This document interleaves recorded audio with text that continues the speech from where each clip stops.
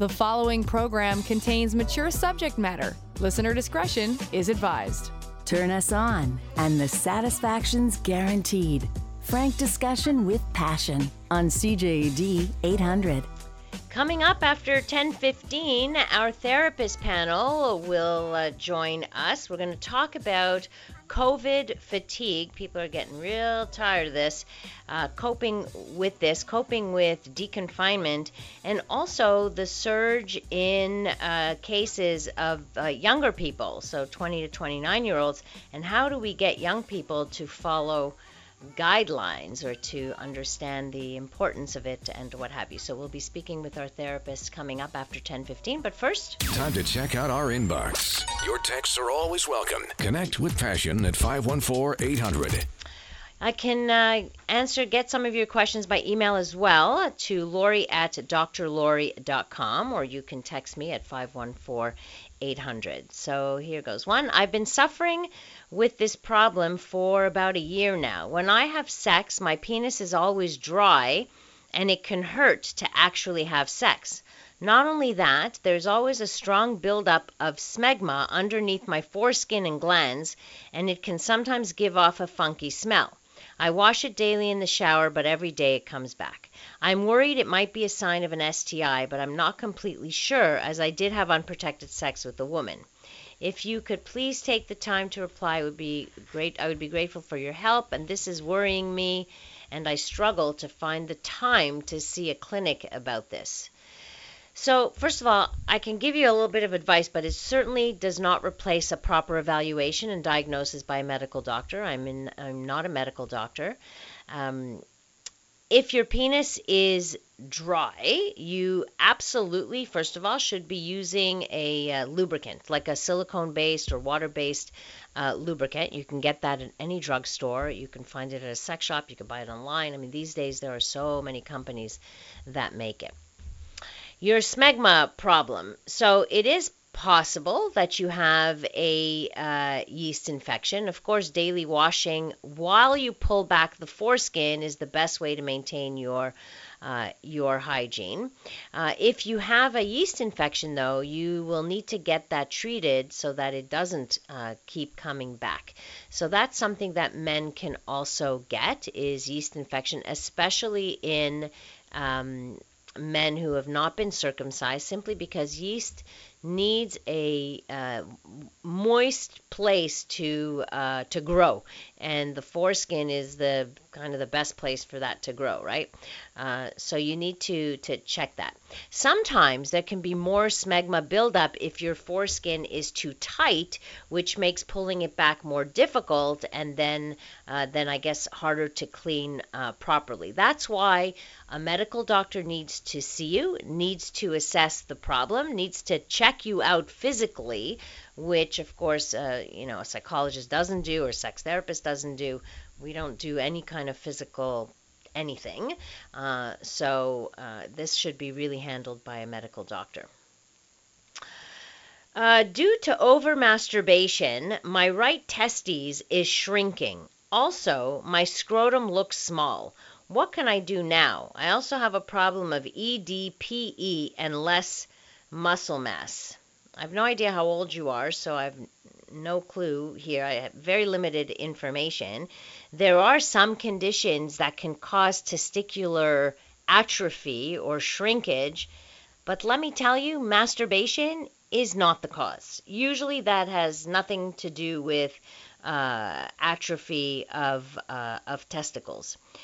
Maybe there's a reduction in testosterone levels, which might be due to excessive masturbation, which then could lead to shrinkage, the lower testosterone levels, which could lead to erectile dysfunction, and which can lead to loss of muscle mass. But we need to do proper tests to find out if you have what's called androgen deficiency syndrome, which are your male hormones that you might be deficient in. So once again, this is a medical issue that needs to be looked at. And sometimes with medical things, yes, there are psychological parts to it, but it's really important when there's something that is different, or you notice something unusual, something new, persistent, that you have it checked out. You need to be able to talk to your physicians about these issues. Like they are aware of your whole body. They take care of everything, including your genitals. Now, there are specialists for sure, like for women, for gynecological problems, gynecologists will have a look, things like that. But for something like this, your regular GP can send you for tests, make sure they ask for testosterone levels test, and ask them to check your bioavailable or free testosterone as well, which is a specialized test that looks at the part of the testosterone that is there, that is responsible for sex drive and such. So you need to discover that. Now, I don't know how old you are. So if you were older, I would say, yeah, that sounds like it could definitely be androgen deficiency. So again, we need to do thorough evaluations. Whether you were to come to me in the office, I would do a thorough psychosexual evaluation and still send you to see a doctor to check out the physical side. So you'd have to do kind of both, because even though a therapist can help you deal with the erectile dysfunction and such, and the effects of that on your relationships and on your self-esteem, you still have to figure out what the cause. I always like to know what the hell is the cause of all of this, rather than the symptom. Could you explain what smegma is? I'm sure I don't have it, but the future is out there. Smegma is a natural occurring lubrication in uncircumcised men. It's not something that every uncircumcised man knows what smegma is. And this is why good hygiene is important. And good hygiene when you're uncircumcised is pulling back the foreskin when you're washing. You don't have to scrub down anything. Even simple water is good, is sufficient, but it is something that men who are circumcised have to take care of. If you're uncircumcised, it's not really something that you would find. Can watching porn and masturbating cause hair loss or any other psychological problems like stress, anxiety, or depression? Is porn completely safe to use? If it is, how to go about it? So it's unlikely, though, that masturbation is causing you hair loss. That's far more likely that it's your genetics. I mean, there are places there are some people who or myths around masturbation and hair loss and things like that you may want to look at that. There's actually a place that you could called the BelgraviaCenter.com has this whole thing about the truth about sex, masturbation, and hair loss. So it's really interesting. But for the psychological issues like anxiety or depression, the answer is yes, that it might. So the porn can certainly cause anxiety and depression, but it all depends on how you feel about your masturbation activities. If you feel shame and guilt, then this will cause you distress. Distress can lead to more distress, which can lead to you feeling anxious and depressed, and especially if it's getting interferes with your relationships or your ability to have sex with your partner. Then at that point, it's unhealthy. But porn per se, I mean, most people watch it. Porn per se is not the problem. It's the excesses that make a difference. Coming up, we've got our therapist panel, Stefan Bensusan and Rebecca Putterman, will be joining us talking about COVID fatigue. A safe place to work out the kinks in any relationship. It's Passion with CJAD 800's Dr. Lori Betito.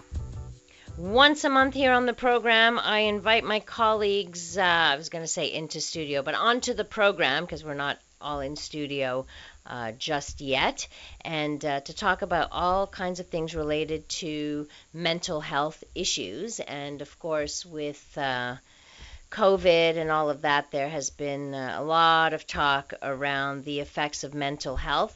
I think we're all seeing it much more. When I say all, the therapists that I know have gotten busier and busier as the months have gone by because of all the well, some of it is the COVID fatigue, some of it is strain on relationships, strain on family life, which clearly is at least people are reaching out for help. So that's a good thing that people are reaching out. Joining me are my usuals, Stéphane Bensusan, who is a health psychologist. He's the founder of Psy Santé in the West Island. Hi, Stéphane. Hello there. And we have Rebecca Putterman, who's a psychotherapist. She specializes in the treatment of anxiety, depression, grief, and a lot of other things. Hi, Rebecca. Hi, good evening. So this is fun. At least I'm actually seeing them now on Zoom. I wish I'd thought of this before when I've been having all of my my panels that we can actually coordinate. It just makes it sound a little bit less, we don't interrupt each other in the same way because I can signal to everybody. So I think for the listener, it's a little bit better. I wanted to talk about one thing that I know we have all seen within our practices and people who are suffering this, but it's called, either we call it COVID fatigue, pandemic fatigue, lockdown fatigue. This is happening, meaning that now that there's been deconfinement, I don't even know if that's a word, but where they've loosened the what is it even a word? Deconfinement? Can someone let me know? I know it's déconfinement in French, but I have no idea if it's an English word. Sounds good. It sounds good. Nonetheless, everybody knows what we're talking about. But since all of this, the worry that people are talking about right now is that there have been a surge of cases among young people. Like 60% of new cases reported just this week are of people under the age of 39. And I'm wondering if they're the most fatigued, in terms of the having to have been isolated for a long time. Maybe they're the most social, but now that things are opening up, like bars and places, they are congregating a whole lot more. And there was an interesting article in one of the Canadian CBC News, actually, that they were reporting what Dr. Theresa Tam was saying, just her last press conference. And she says that young people need to continue following public health guidelines to prevent the spread of COVID-19. The upward trend in daily case counts is worrisome. We know that we have the means to keep it under control, but this is by no means a sure thing. And again, talking about having to work together to bring this down and what have you. So we're seeing 60% of new cases are in the younger generation.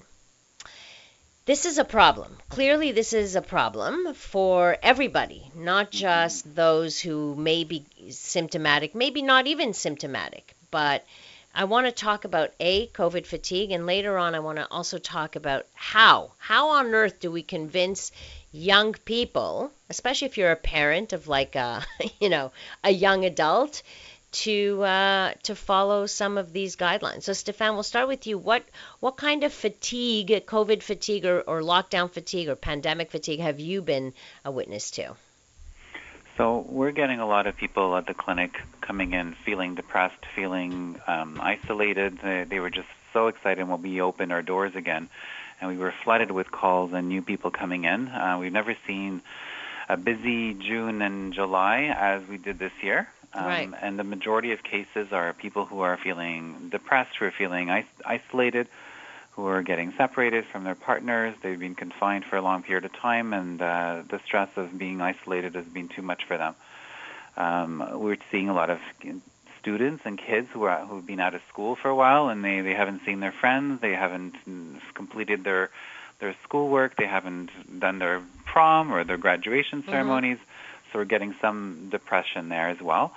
And just overall kind of angst about trying to get back into normal again, and then they just feel like this confinement has taken too long, and they're rebelling against society. There's some of them that are just don't believe in this whole thing, that this is not real, it's made up, it's a conspiracy just to kind of confine us. And so we're getting all kinds of people coming in. Right. But the fatigue for sure is one of the top symptoms that we feel. And then being on the other end of Zoom, sometimes it can also be quite tiring as well. The technology is great, but when you do that all day long, you're sitting at your desk and you're not moving, you're sedentary and you're just watching a screen, it's tiring. It's tiring for the brain. Actually, there is something called Zoom fatigue, right? There's people are looking into that now. I'm noticing it myself.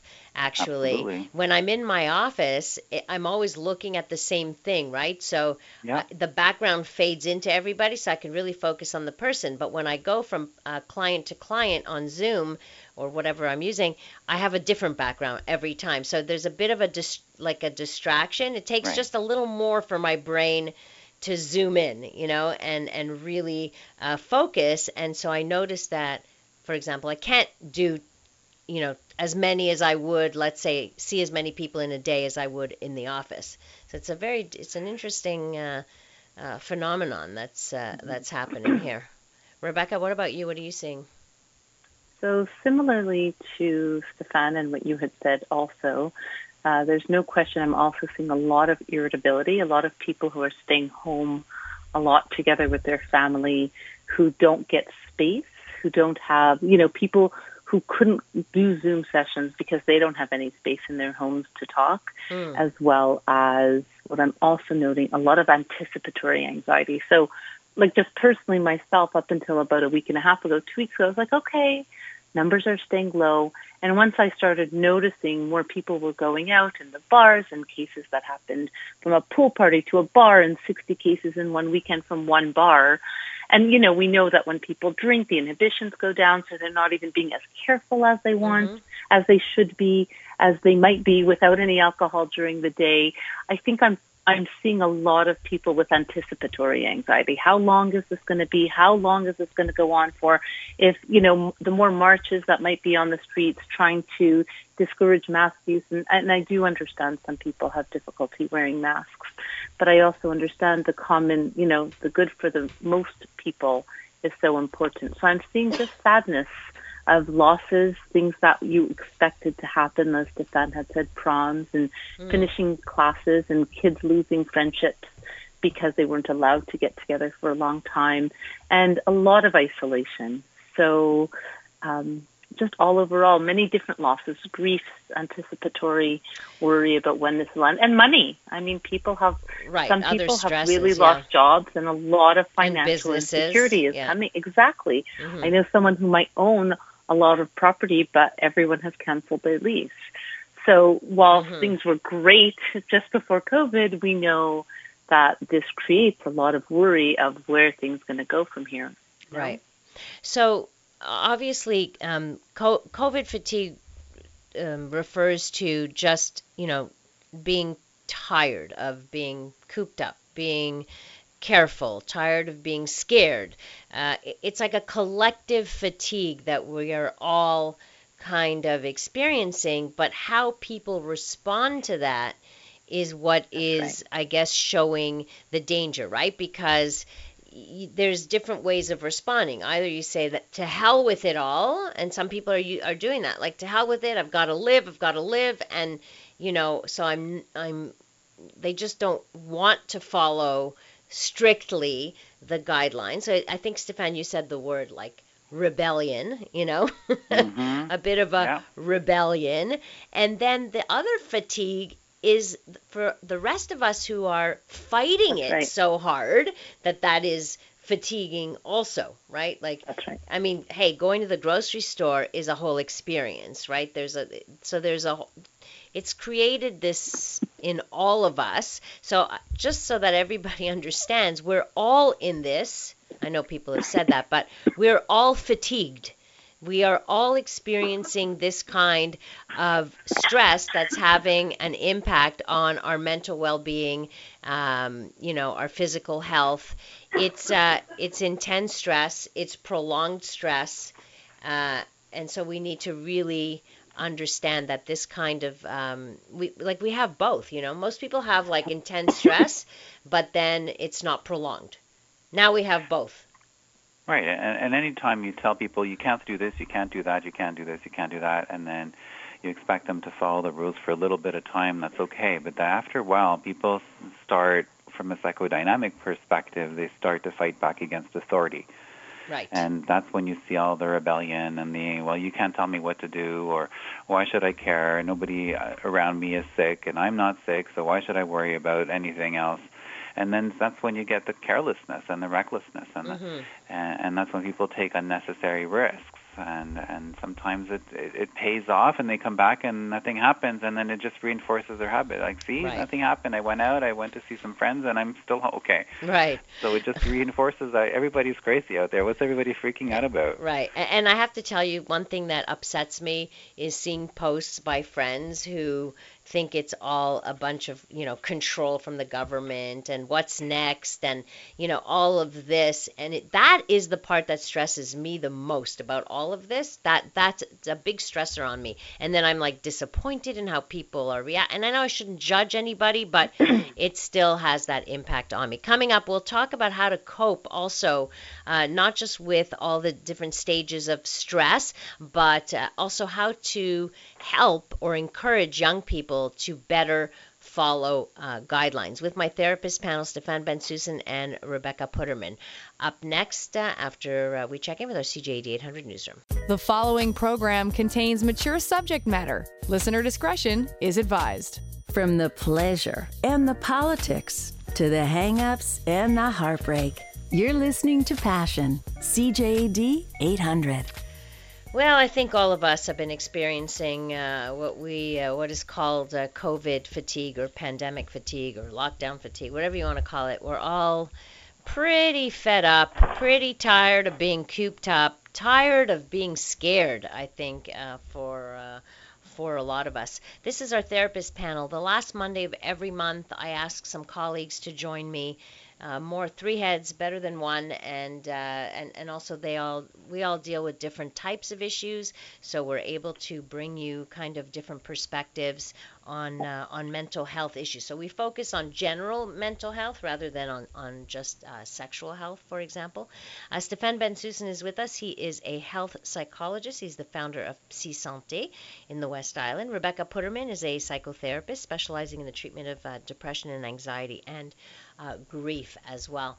So a couple of text messages here. It's like the kids in the back of the car on a trip. Are we there yet? Are we there yet? Drives everyone nuts. And I'm sure little kids who don't understand may be going through that. Is it over yet? Is it over yet? Can I play with my friends yet? And then JD says, I'd like to know what terrible things the government is doing while they are, quote unquote, controlling. And this is in reference to the posts. I don't know if you guys see any posts. I know you're not on social media, Rebecca, but Stefan is. Posts by people who you respect and who are people that you've worked with or know quite well, and who are posting these oftentimes rants about government control and I guess minimizing. And I just saw one just before the show about, I'll worry about my health, you worry about your health. I'm not telling you how to, you know what I mean? It's like your health is your responsibility. And it drives me nuts because it's clear that if I'm wearing a mask, I'm protecting you. If you're wearing a mask, you're protecting me, right? But it's more about that. So, and it incenses me, and I know other people are feeling the exact same thing. So, and yet, so part of that, I guess, is stop looking at those things. Like, I have to stop reading all of that and stop commenting and stop engaging in, because you just can't argue those things. Well, it's just someone else's opinion. That's how I see it. And everybody's entitled to their opinion. Just because they have an opinion doesn't make it the truth. Absolutely not. We all have an opinion, and we need to respect that. And we're all doing the best that we can. This is a new situation for all of us, and we're all trying to learn how to cope with this. And the government is doing the best that we think can. I'm sure there's other stuff behind the scenes that we're not privy of, but they're doing what they think they should be doing, and hopefully their intentions are to protect us and not just to profit on this in some way. Exactly, and I guess I have faith in that. I believe in that, and I think there's enough medical professionals behind the guy, like if it wasn't backed by all the science, I'd say, Right. okay, there's something to be said here. But somewhere it's not so much just an opinion though, Stefan. It's like, yes, I get it, that's what you think, but you have a following. You know what I mean? It's like Right. you create this wave, and I don't think, and I think that's can be hurtful to the rest of us who are trying to follow the guidelines. And anyway, we should talk. We need to talk about. And I think, yeah. Go ahead. I think it's important. I mean, everyone has an opinion, and I think it's important we don't judge each other. And, that's great that someone will say, you take care of your health and I'll take care of my health, except we're all here paying taxes. We're all here making sure that our health institution doesn't come down hard the way it did. A lot of old people suffered as a result of many people not doing the necessary precautions and directives. And I think, it is, for me, I always tell young people especially, it's short-term pain for long-term gain. And yes, this short term has been long, and I remind them it's temporary, and it is a long temporary, but it will end. But we just have to try to be as patient as can be, because we can't all be self-serving either. We have to think of the common of good. I really strongly believe that. Yeah, well said, and I think that's a good message to give to young people. But it also talks about, like, we should look at the stages of what happens. Like, we have enough evidence in history to show us what happens during disastrous times, or this is a form of disaster stress, right? It's affecting the whole world. It's affecting communities everywhere, and there is research that shows that there are stages of stress on communities, and the early ones, we saw that communities pulling together, people supporting one another, creating a sense of community bonding, right? Remember at the very beginning, we were helping our neighbors, we were out there, waving, talking to people. So there was something there, but apparently and meaningful, right? But that spirit ends up wearing thin as the stress starts to build up, as there are more and more cases, and as we are locked down more and more, then we hit a disillusionment phase. We lose that optimism, and we start to have angry reactions, and we start to have negative reactions, and how long is this going to last, and what are we going to do about this? And I think that's where we're at. We're at this disillusionment stage. Right now, people are exhausted. Some are even, you hear people saying, I don't even care if I get it at this point, right? It's like, I'd rather get sick, I'd rather risk it, and rather than stay at home. And so people stop listening to the leaders, and they stop listening to the science. And the stories that come out from the people who did that and then did get COVID and were sick for a long time are now saying, I really should have paid more attention and thought about my family members, or should have thought about my health. Because I think it's very hard to know what the consequences will be, especially as Stefan had said. If you go out and you're not touched by it and you come home and then you survive the next 14 days without it. So it's sort of like smoking, the consequences really only come decades later, maybe. And I think, unfortunately, some will get it and some won't. And again, we have to trust that the people who are in authority are really thinking of the common good, which is what I'll always say. Right. A couple of texts here. Just like mankind pulled together just before World War II, question mark. Well, during other disaster, like they were able to base their research on other community disasters and world disasters. So another texter says, the problem is that if the government is doing it for this reason, they should have made it mandatory right in the beginning, not a month after it was practically gone. At least it looked that way. It didn't. It's not gone. Believe me, people, it's not gone. They also didn't do the things that surely mattered to the health risks, even while everyone knew all that. End result, they are not trustworthy anymore. I think the government, personally, I think they're in a difficult position, because at the same time, they don't want a revolt, like people just on their hands either. So they have to tread carefully, I suppose. What do you think, Stefan? They have to open up some things. They can't shut down all the time long term like this. It will cause pandemonium, and people are going to be going nuts. Already there's a resistance and a rebellious going out. But imagine if we were still under lockdown, I think the level of anger and frustration would be higher. I mean, you can only impede on people's liberty and freedom so long before you get a reaction. So I think they've done it in a way that's pacing it, slowly opening things up, sometimes a little faster than others. But I think their intention is just to give people a chance of feeling a little bit of what normal is, but reminding them to be cautious as well, and knowing that the numbers are spiking a little bit every time they open something up, but the consequences are graver on the other end. Right, and then some people are also feeling that, as someone writes, leaders keep on lying to us daily, but we also need to understand that this changes. Like the information we have, the testing, it's all going on as we speak. Mm-hmm. So since this is the first of its, we haven't seen anything like this. They might make mistakes along the way. Oh, yes, masks were, at some point it seemed like that wasn't helping. Then they did more research and found, yes, it is helping. But people are interpreting this as we're being misled. And where we're all learning at the same time. Exactly. We're learning the hard way. Exactly. We need to understand that. Coming up, we'll talk about how to approach, and I want to know how our listeners at 514-800 approached their own young kids, or not young kids, but young adult children, because I've heard many, many stories and many, many fights between young adults and their parents about the loosening of many of their guidelines or not following the guidelines. So I'm curious to know how our listeners handled this. So give us a call or text us at 514-800. This is our therapist panel tonight. Passion with Dr. Lori Betito on CJAD 800. It's our therapist panel tonight on the program. We have Stéphane Bensusan, a health psychologist, founder of Psy Santé, and Rebecca Putterman, who's a psychotherapist specialist in treating anxiety, depression, and grief. So we've been talking about the COVID fatigue and how people are kind of rebelling against this.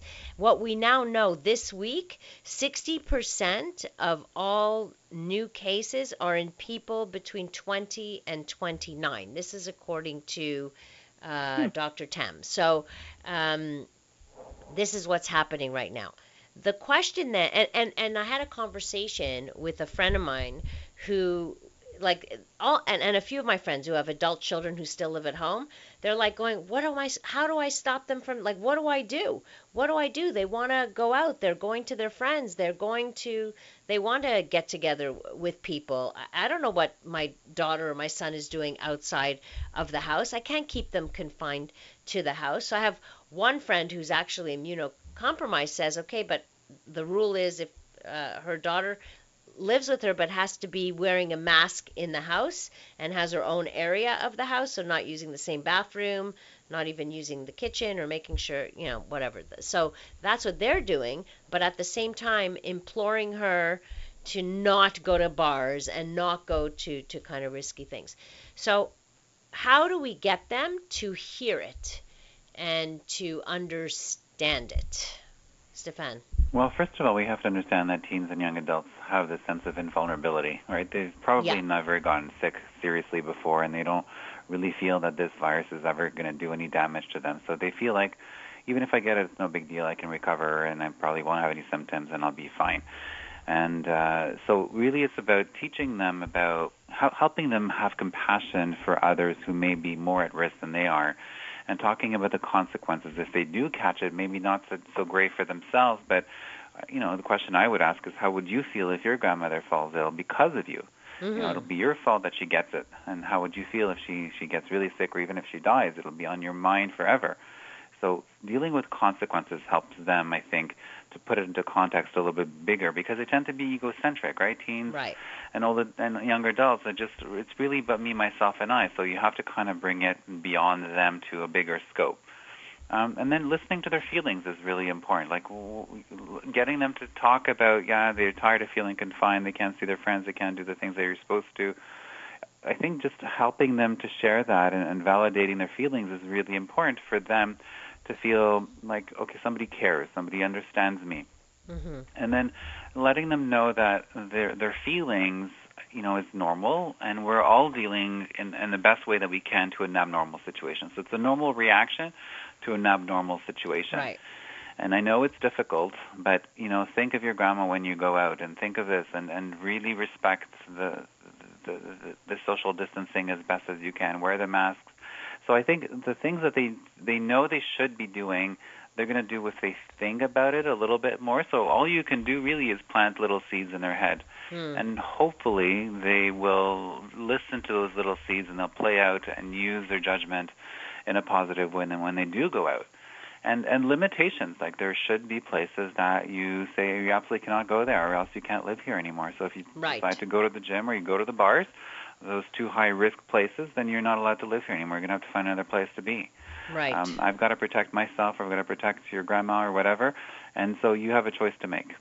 I think it's important to also to make it personal. So you're right, because I think that's the only way that it really gets through. And also to see if we could get them to be leaders for others, if they can make it so that they can be the leader within their own social group, for example, like setting a good example of like positive peer pressure, that would be, letting them know that would be a very valuable gift that they would be giving society as well. So there's certainly that. And turning it. Go ahead, Rebecca. Sorry. I've also been thinking, like what I have often said to adults too, the way we used to think fun has to be changed right now. And I've said, what are other ways of finding pleasure? What are other ways of enjoying yourself? So yes, it was unheard of to think of picking up food, going to a park and sitting far apart. But that almost has to change now, where that has to be the new forms of pleasure and enjoyment as friends.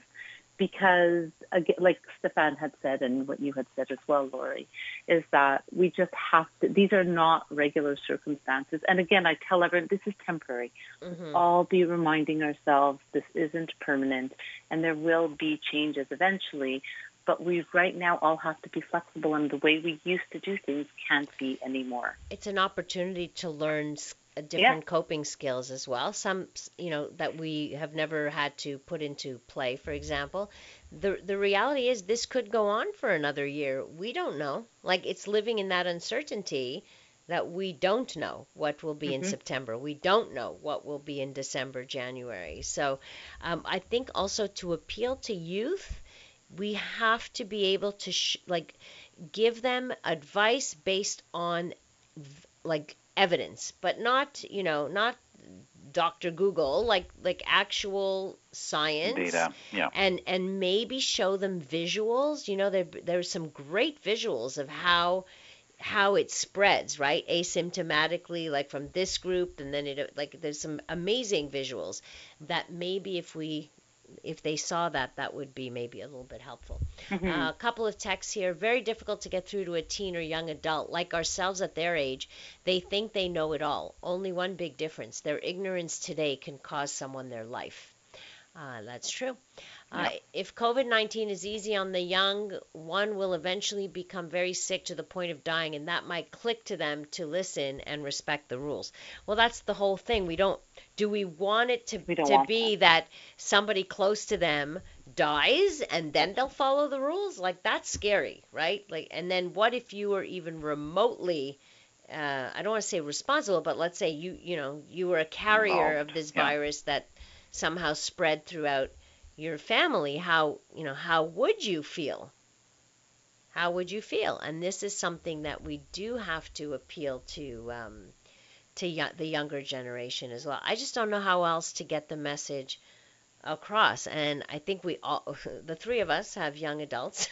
I think we've all had arguments and no, this is not safe. No, you can't do. No, you shouldn't do this. And then at some point it's like, okay, I can't hear anymore. Like, I don't want to know anymore.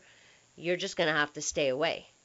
It's almost like you have to get that drastic.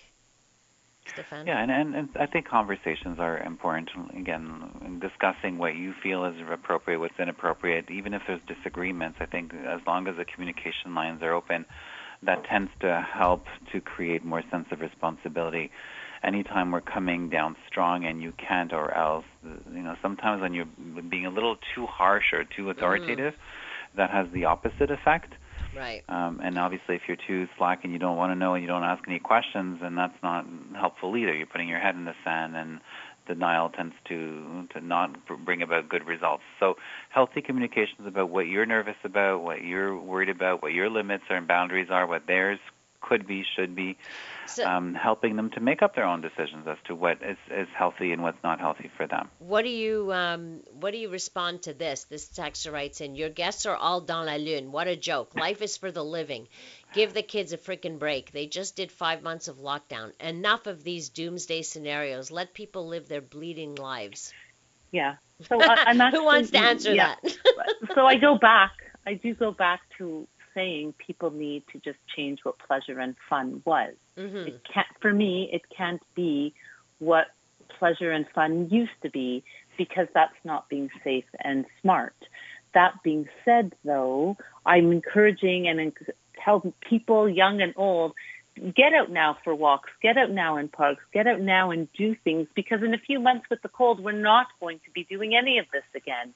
And it's not about doomsday in any way, but I do think it's better that we have the open discussions and communicate and problem solve together, because yes, they've suffered 5 months, but I'm almost sure suffering in Montreal with COVID restrictions, with going outside with fresh air and not having to worry about bombs falling on your head, is still safe, and they're not living consequences that have been so terrible. In the past, yes, in history. Freedom. We still all have, most people have Netflix.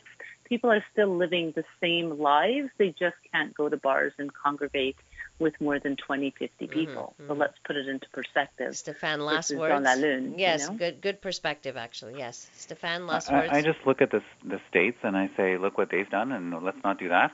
So let's give ourselves some freedom and use it, but be cautious and be careful. I think if we're reckless and we just don't care about others because we're tired of being confined, that could be really devastating, and the consequences could be grave. Right. Yeah. And I really don't think we're doomsdaying all of this. I think this is based on research on the science that's out there, and I think it's just a question of being realistic, and this is what we're all dealing with. So thank you guys for being on with me and for being voices of reason in this crazy time, and for being there to help all the people who need it. Stéphane, where can people find you? They can reach us at 514-542-6888 or on the website at psysante.com. Wonderful. Rebecca Puterman. 514-402-5526. Wonderful. And you can find me, reach me at drlori.com or 514-984-5910. Thank you to my guests. Thank you to you for sending in your texts and for listening, of course. Thanks to our technical producer, Dave Simon. You can connect with me on social media at Dr. Lori Betito. On my website, drlori.com, you'll find the podcast of all past shows as well, including this one. Coming up next year on CJAD, we bring you the CTV National News. Have a great rest of the evening. Stay safe and remember to live your life with passion.